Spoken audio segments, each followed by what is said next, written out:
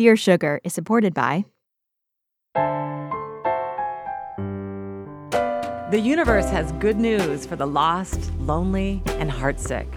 Sugar is here, the both of us, speaking straight into your ears. I'm Cheryl Strayed. I'm Steve Almond. This is Dear Sugar Radio. Oh, dear song, won't you please share some bittersweet days with me? I check my mailbox every day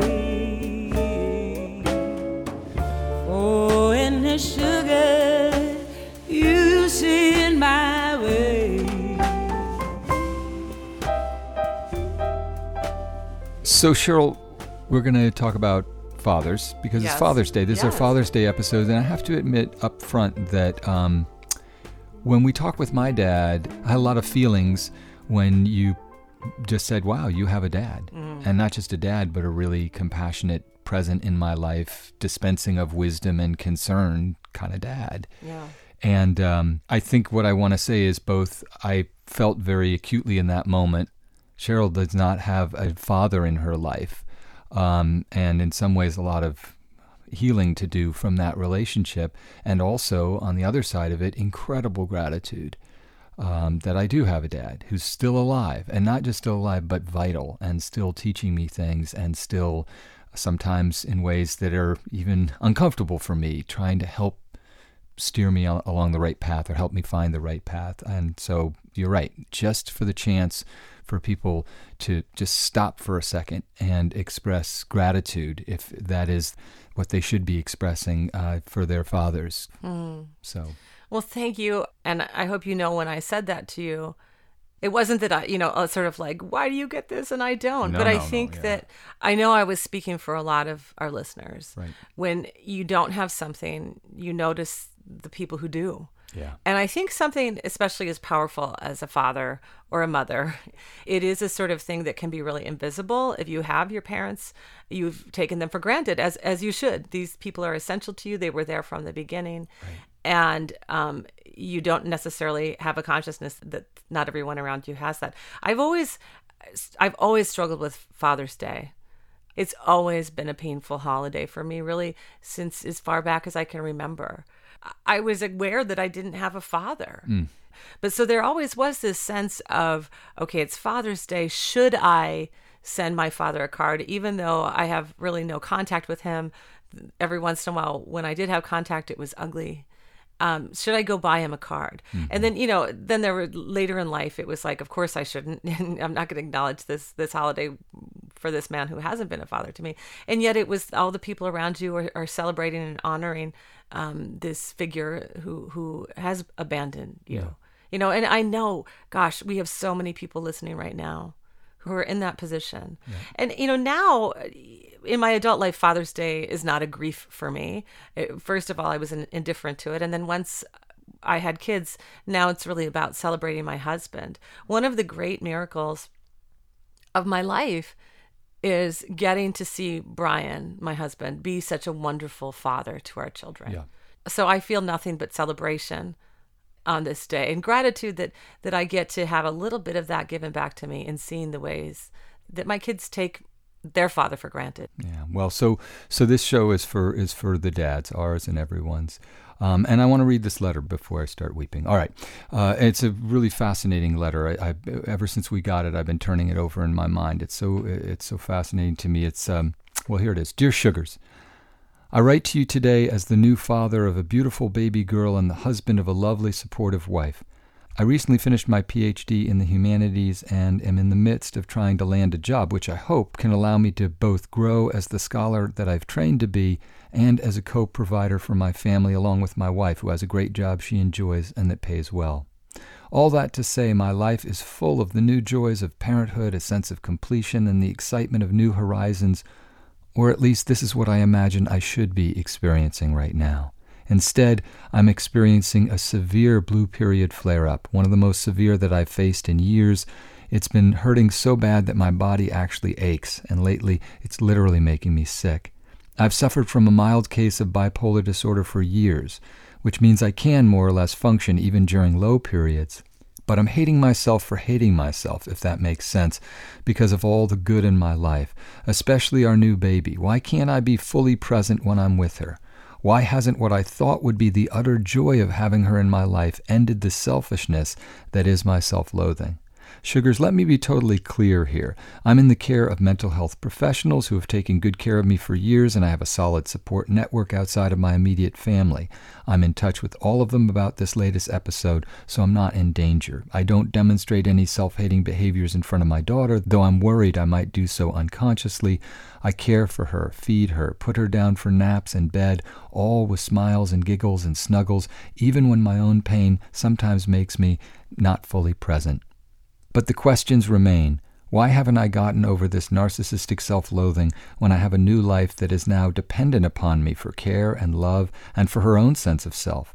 And perhaps most importantly, how can I make sure that I don't pass down any self-hating behaviors or attitudes to her? With great respect, father of a newborn with the same old blues. The same old blues. I think one of the biggest shocks of my life is that whenever anything really good has happened to me, there's this feeling like, oh, now I'm going to be different. And my life is the same.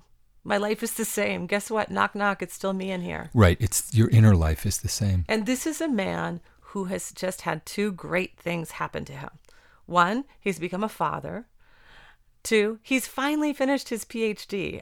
And so, he's, I'm sure, idealized what's on the other side of that. Just like he's idealized, not even needing to idealize. He's got this beautiful baby. Why isn't he happy? Right.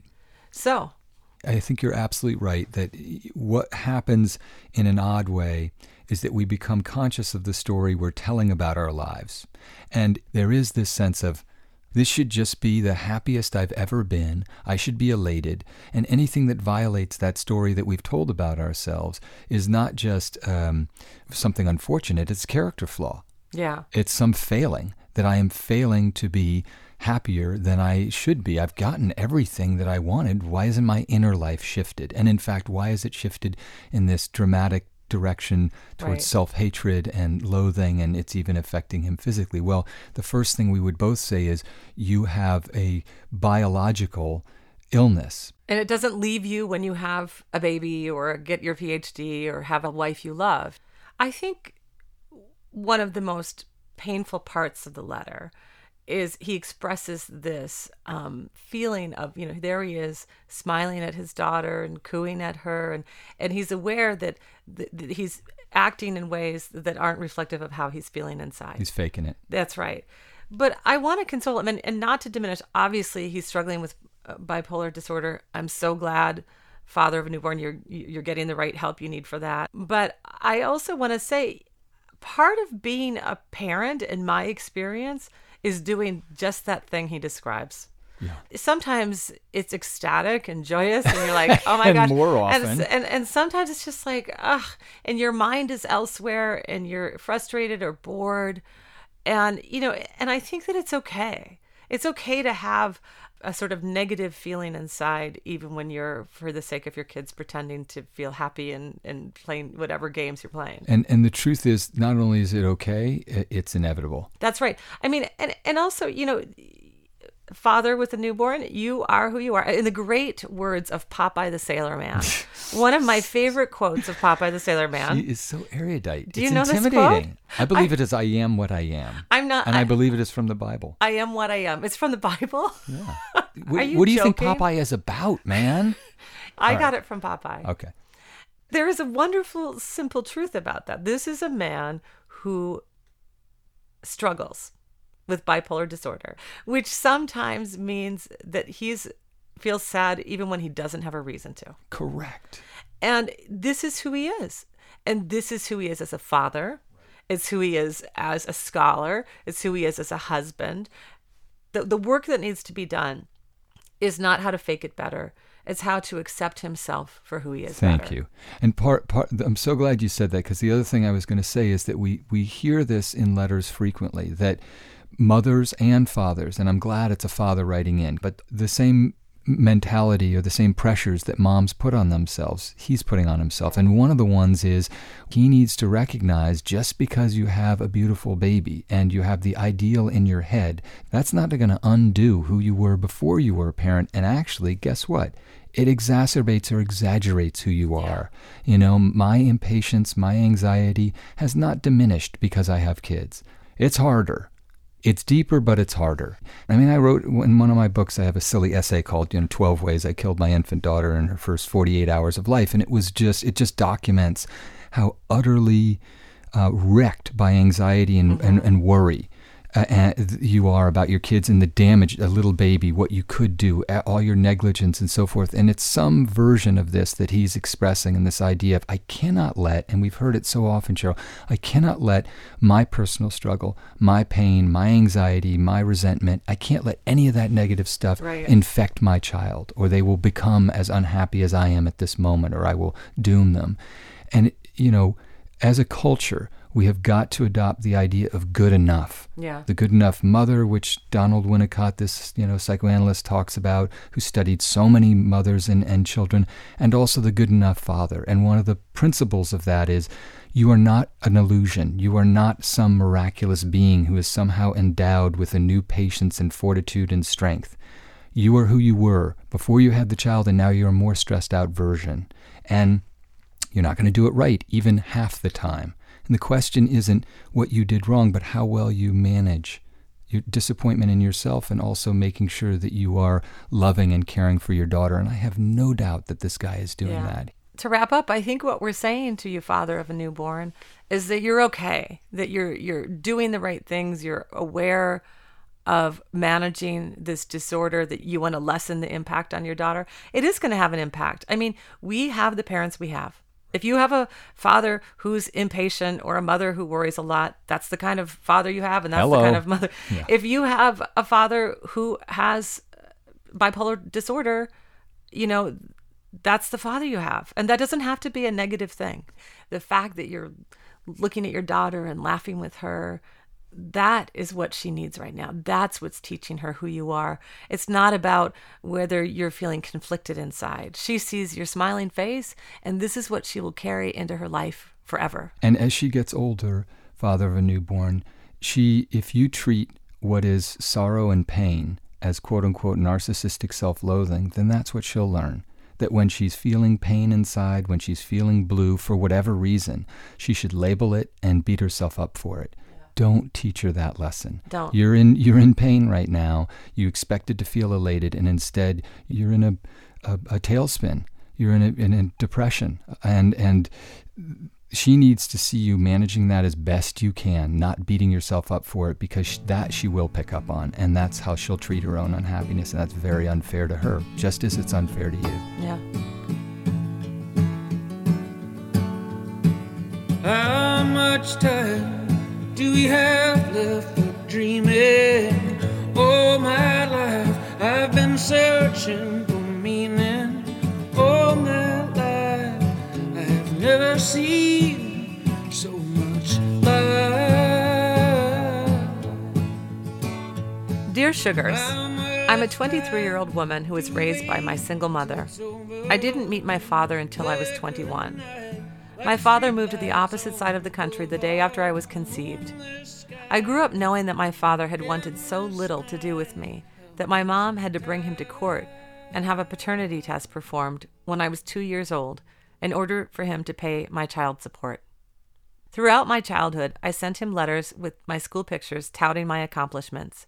Straight A's, soccer star, a good Greek girl. He is full Greek, an identity which my mother successfully encouraged me to identify. He never responded. By high school, I decided to stop sending these letters. When I was 18, he finally responded to an email I sent him, and we corresponded that way for a few years. In these emails, and later in phone calls, he was very superficial. I'd share my personal challenges in hopes that he would do the same. I'd mention aspects of my personality that I knew I got from his half of me, hoping it would stir some emotion in him. It didn't.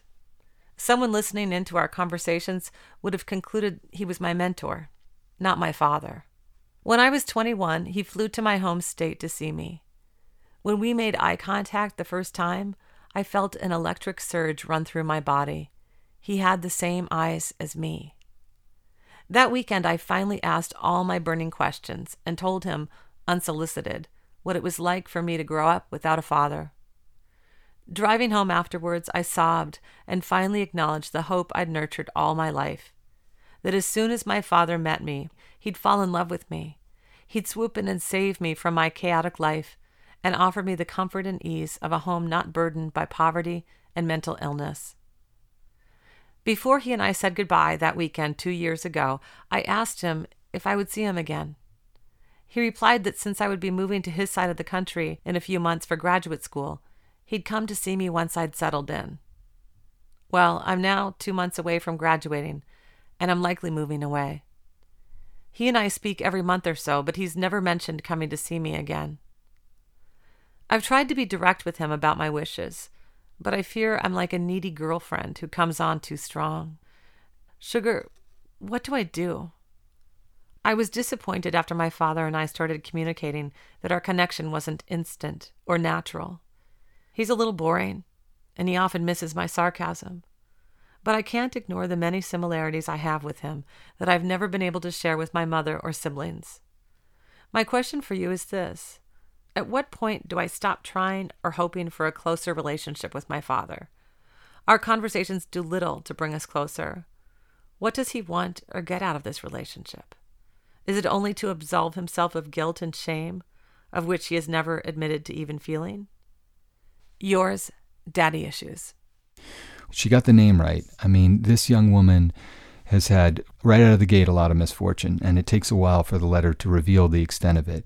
But the central thing that's on her mind and heart is her dad was not present in her life, and she has really and understandably personalized that.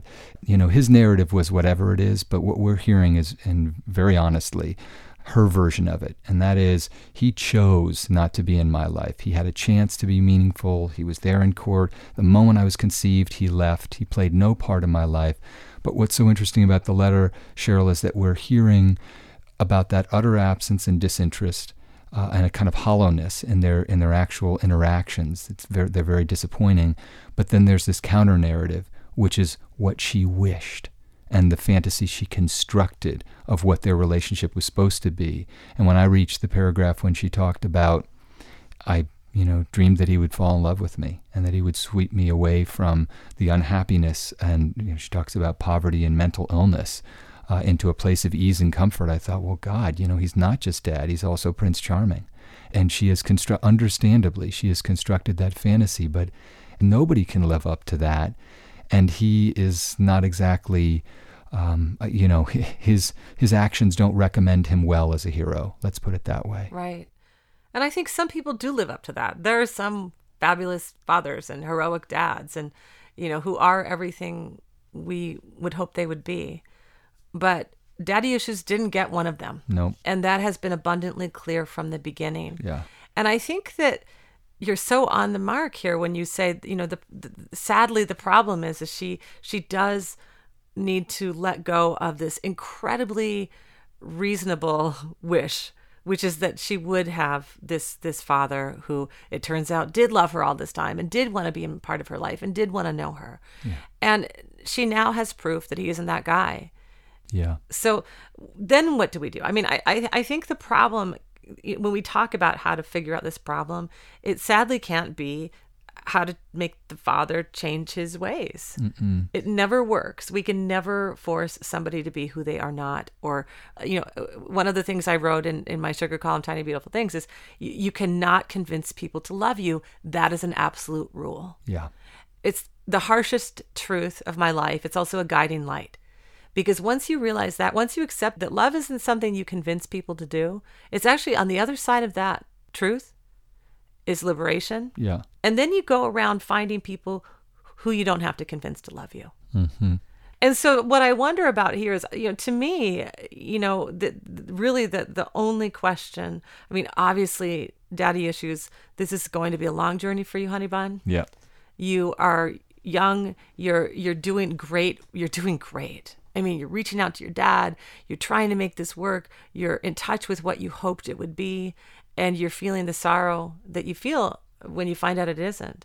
But, what the next thing is what do you do with the facts? What do you do when you know that this is how it is? And so I always think it's like, you really need to pull the narrative back into your own life. This is your choice. It's not your dad's choice anymore. When you were 2, it was your dad's choice to say, Right. I don't even know if she's my daughter, Thank you. right? Right. But it's your choice to get to be the kind of daughter you want to be. Do you want to have a relationship with the man who you've come to know as your father? Do you want to have a relationship with him? Is that relationship, worth the sorrow it puts you through? And what do you get from it? Mm-hmm. What's interesting to me, what's the most hopeful part of this letter, is it isn't true that her father in her adult life has said, I don't want to have a relationship with you. There's this very interesting line. Someone listening into our conversations would have concluded he was my mentor, not my father.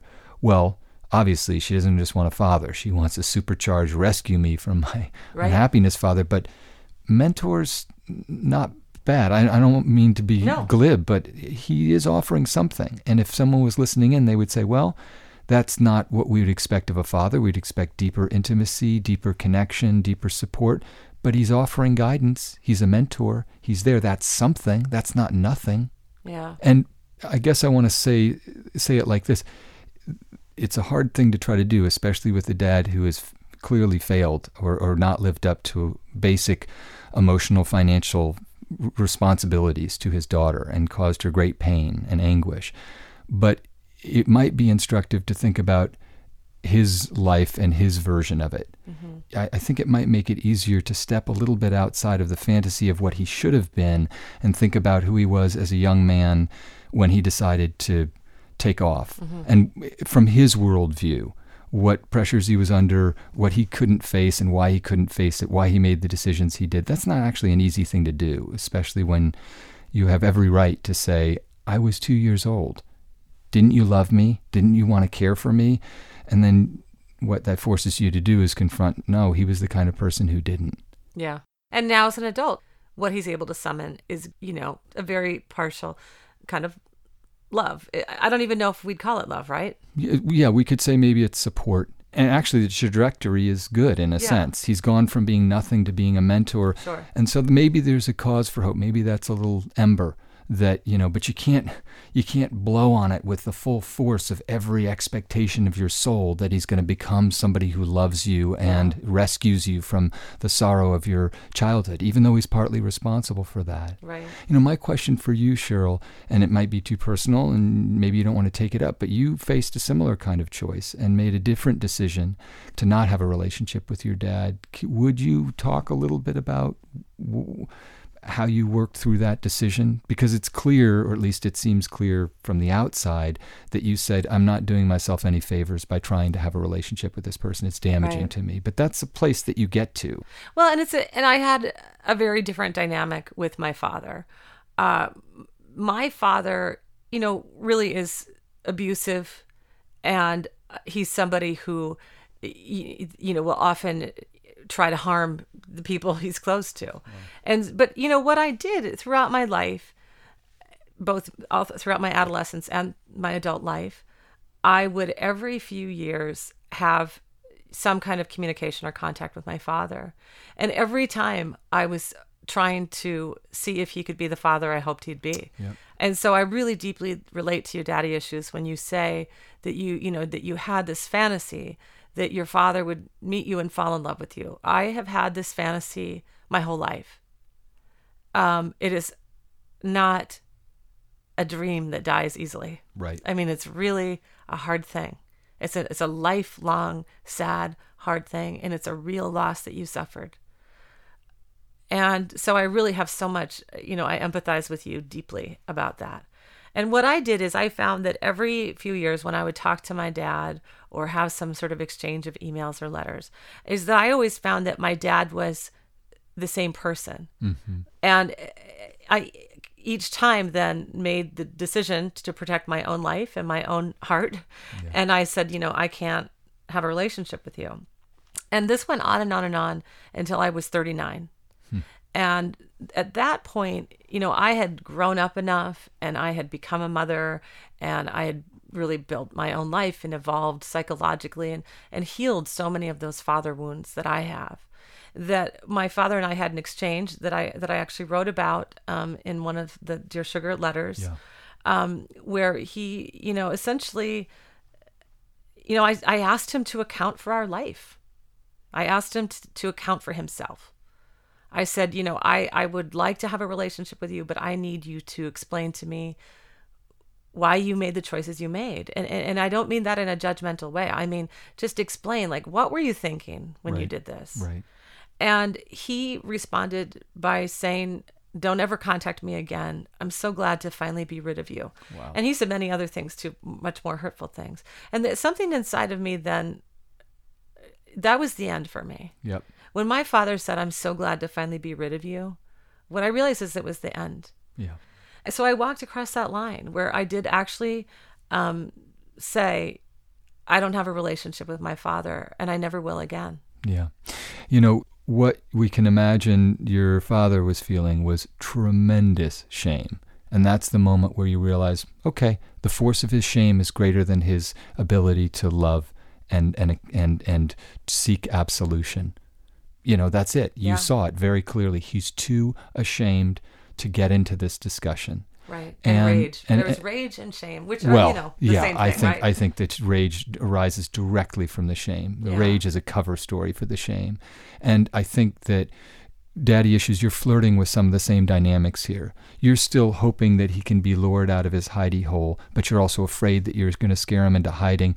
And the truth is, you probably will, with a certain emotional intensity that just isn't in his human repertoire. And also, you're basically saying, as Cheryl said, I think wisely and bravely, I want you to face this. I want us to face it together and have a conversation about what happened. I'm not okay with just pretending that this betrayal didn't take place. Right. And that's your due. That's your right. And the reality is that he's probably not ready to do the things that you desperately and honestly want him to be able to do, whether that's answer for his previous actions or connect to you as an adult and provide you love and support and meet other relatives. And you have to try to make your peace with that. And that's easier said than done, right? Cheryl's one of the braver people that we all know, and from her work and everything else, and there you are at 39. Only at that point being able to say, I need you to really answer for these, and if you don't, then that's it. I'm no longer going to be chasing after that phantom of a dad that might somehow return the intensity of feeling and connection that we all yearn for. Right. It's our job as children to yearn for that, especially after our fathers, who are by nature often more remote from us. Yeah. Right? There are so many people out there who have the father in their life and they wish he were a different guy. Yep. And so, I do think I keep returning to this. The decision you need to make is, are you willing to accept that that guy is your father? And then what do you do with that? Do you see him once a year and call it good? Do you talk to him every couple months like you've been doing and, accept that with some grace? Or do you just say, no, it's unbearable for me to be constantly disappointed. Yeah. All of those are valid choices. Right. We have this wonderful guest. Yeah. I think he might be able to offer Daddy Issues some insight. 10 Ways to Sunday. And I have to say that part of the reason I became a writer, we read these great books and we go, oh my God, I just want to do that. Right? Writers, jealous readers.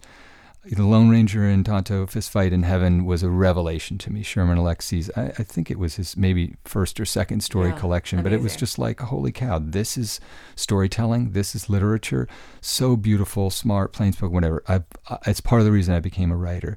And I'm absolutely fascinated to hear what his big, capacious mind makes of this, because he's both a dad and he's written in very painful, straightforward ways about the experience of fatherhood himself and also having a father who is present but troubled.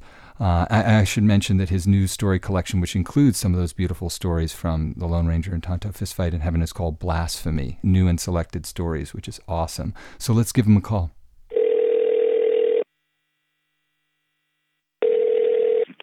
Hello? Sherman Alexi.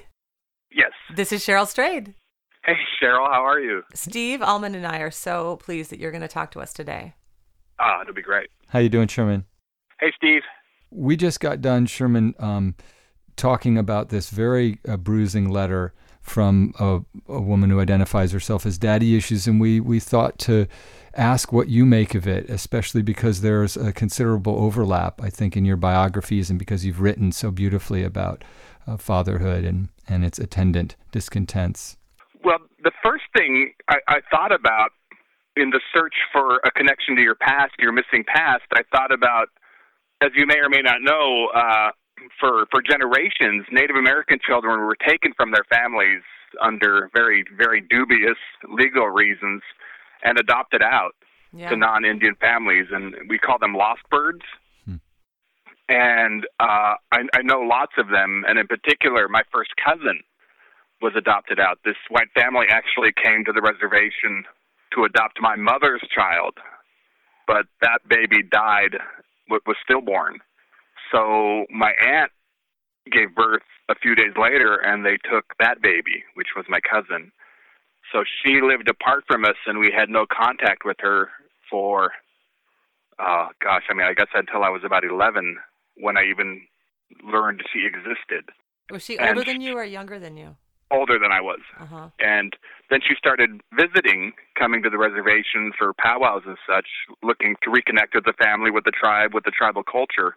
And she was from the city, which, as I know her as an adult now, of course, she was from Vancouver, Washington, which is hardly, a city in the way we were imagining her to be from, Oz or something. Right. Because she dressed city, she talked city, she was incredibly beautiful, and she just was this sort of mythical creature to me. And I didn't really pick up on her really monumental sadness. And so over the years, she has tried to reconnect with the tribe. She's lived on the reservation, she's worked on the reservation, and it always ends up in some major disappointment. Yeah. And this is often the story with lost birds, that they go looking for some connection and can't find it. And there's an end result they're looking for that they never achieve. And in reading this letter, I was thinking about that. And I myself don't know of a lost bird story that really ends beautifully. Yeah. Really? One thing, Sherman, you bring up this interesting point about expectation and idealization. When you are not with someone like your father, you get to sort of decide who he's going to be and what sorts of connections or conversations you're going to have. And this letter writer is like, he failed her the first time by essentially abandoning her. He failed her the second time by not being who she dreamed he would be. And it's bigger than that, because she, as Sherman's suggesting, somewhat like the Lost Birds, has constructed this entire rescue fantasy that is, it's completely understandable, but it's entirely of her own making. It's an act of imagination. And the dad is just sitting there being a human. Yeah. Just an everyday, ordinary jerk. Right, exactly. Well, that's the other thing is, so many people obviously have parents, this dad could have been there all of her life and been a disappointment in this same way. He could have been sitting in the recliner right there in the room for 20 years and been the same guy. Being boring and not getting her sarcasm. And a lot of people listening, to us right now actually have that experience, that father. What about your own father, Sherman? Tell us about your relationship with your dad. Oh, well, he's been gone now for 12 years, which is just amazing to think about. But it was an intense relationship. He was a lifelong alcoholic. He died of alcoholism, kidney failure.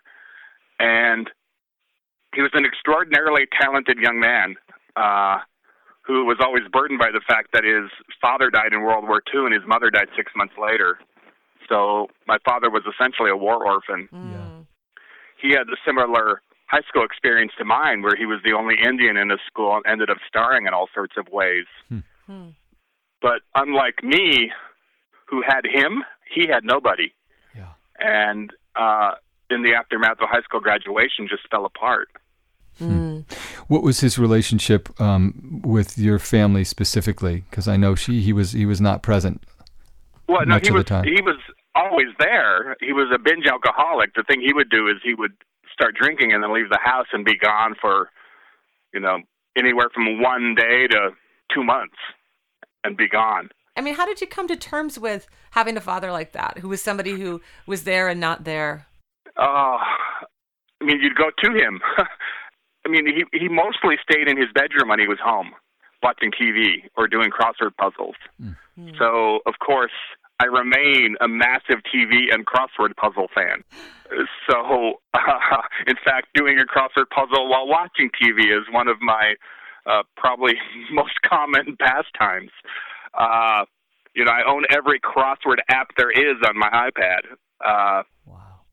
So there's a desperate quality to it. So in trying to connect with him, I did the things he did. You know, he was a hoarder of weird things, not messy things, but he called himself a collector, but it would be weird shit. Like, he kept every People magazine ever published. So I modeled myself after him. But on the other hand, though, he, for instance, never missed an organized basketball game I ever played in. Right. You know, one of the things that I'm struck by listening to you talk about your father, it just makes me smile, because I do think that, you know, you took what many people would characterize as a really difficult childhood with a father who really wasn't what we, you know, hope a father will be exactly. And you decided to turn it into something positive in your life. You're resilient about the fact that, you know, you have these crossword apps on your phone. To me, that's not necessarily a negative thing. It's a way of like keeping the father love that you did have alive in your life in a way that's not destructive, but is really kind of sweet. Well, making the best out of what little he could give me. Right. Yeah. Which is, you know, the movie you wrote, what's the name of it again? Smoke Signals? Yeah. Smoke Signals, right. Yeah. I want you to know that every Father's Day, you know, and I have not a great father story at all, but every Father's Day I go onto YouTube and I watch that wonderful piece of the film that I believe is a poem by Dick Lurie, my poetry editor. Yeah.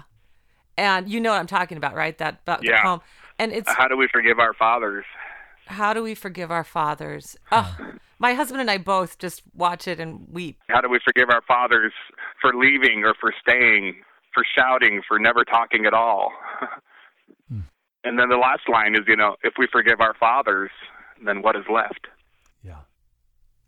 But it sounds like, Sherman, you did forgive your father. I'm curious, you know, as you were, you know, becoming a star in high school and then obviously going on to just do brilliant, important, creative work, how did you interact with your dad? Was he aware? Was he proud? Was he supportive? Were you conflicted? What were you feeling as you were transcending what he was able to do? Well, I remember the first time in college from a writing class, I was home for a break, and I showed him a few of the poems, my early poems. And he read them, and he goes, yeah, these are interesting to me, but why would anybody else be interested in us? But I will tell you this, for being so nakedly autobiographical in my work and often dealing with very painful subjects about him and my mother and my siblings, you know, when I give readings in Spokane, they're all there in the third row. Wow. Yeah. So he was proud, I think baffled by it. But if you've seen me perform, you know I can be pretty funny and pretty crass. Yeah. Yeah. I've seen you perform. I've noticed that. Those are two verbs that sound accurate.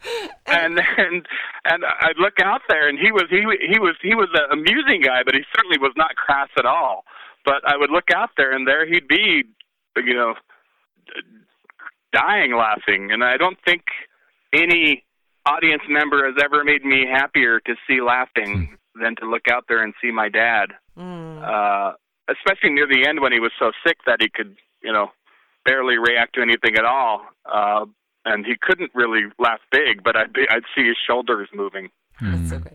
I think that question that we just posed is, how do we forgive our fathers? That's a question where I think we're all asking of all the people in our life. Like, how do we forgive the people we love for being who they are? And for, you know, failing us sometimes because they are who they are, whether that be a raging alcoholic or in this case of this letter writer, daddy issues, has this dad who is not who she wanted him to be. And he never was. And he also wasn't in her life. And here's the deal. He probably never will be.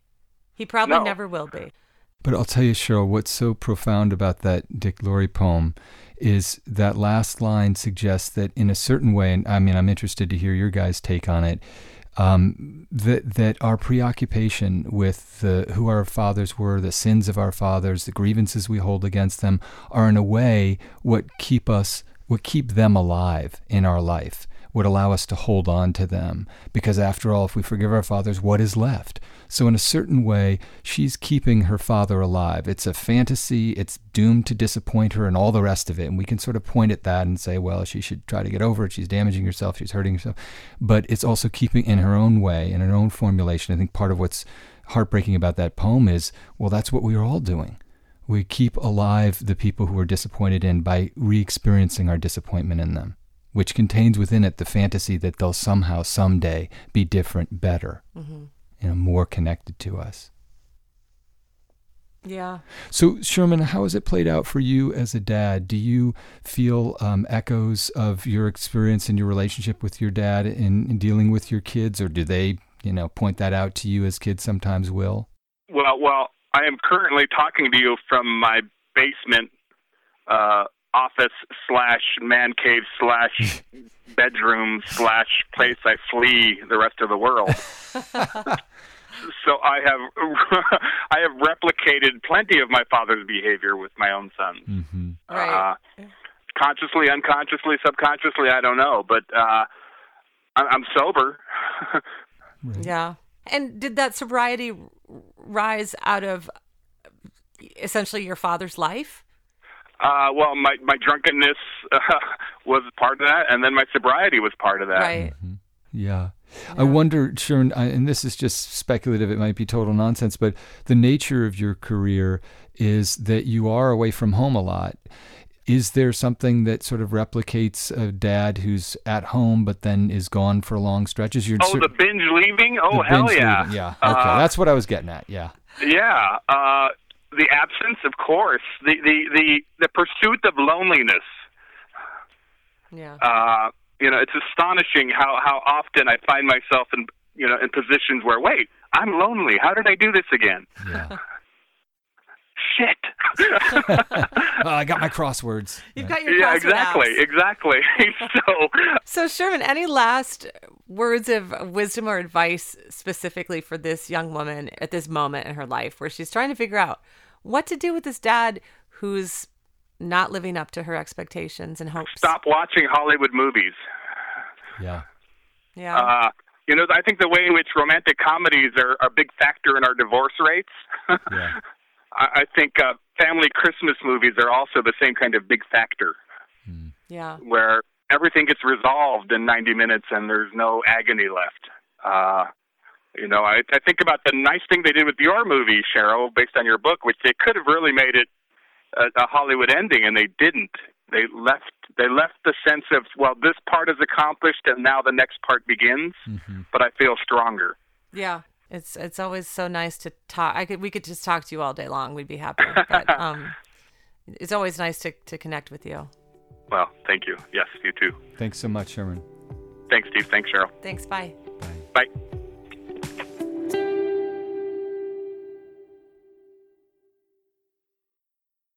The world's clean energy future relies on ancient elements still in the ground. Without mining, there will not be a clean energy transition. But pulling them out of the ground comes at an environmental and human cost. Mining is intrusive, but the results are the building blocks for products that we use every single day. I'm Meghna Chakrabarty. Join me on Point for Elements of Energy, Mining for a Green Future. 5 special episodes. Listen and follow On Point wherever you get your podcasts.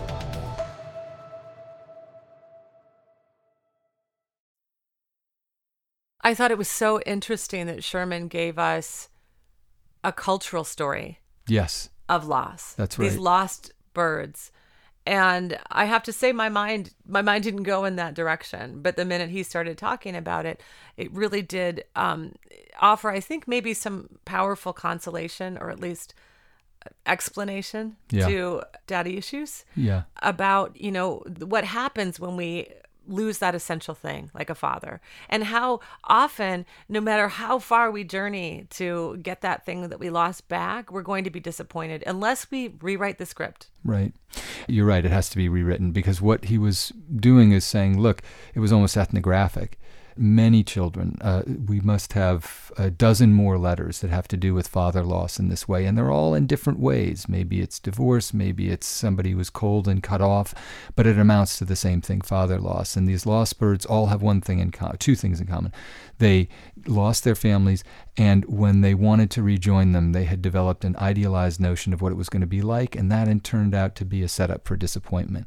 And that's illuminating, because Daddy Issues, you can now hear, this is your story, and it has particular dimensions and disappointments and geographic locations and family culture, but it's actually a lot of people's story, and they go through the same arc of they lose, then they idealize that loss, it becomes the object of affection and obsession, and that becomes a setup for utter disappointment. And that's the sense in which the script needs to be rewritten, so that we can have, and this is true of fathers internally, if we think about the first letter we talked about, they have to have a realistic version of what fathers can do at their best, which isn't perfect, and what fathers do, which is sometimes abandon their kids or neglect them or harm them in ways that are unforgivable. And the impossible task is to somehow forgive them and allow ourselves to give up on the idea that we can hang on to some idealized or villainous version of them. They're people who failed us, and, in their own odd way,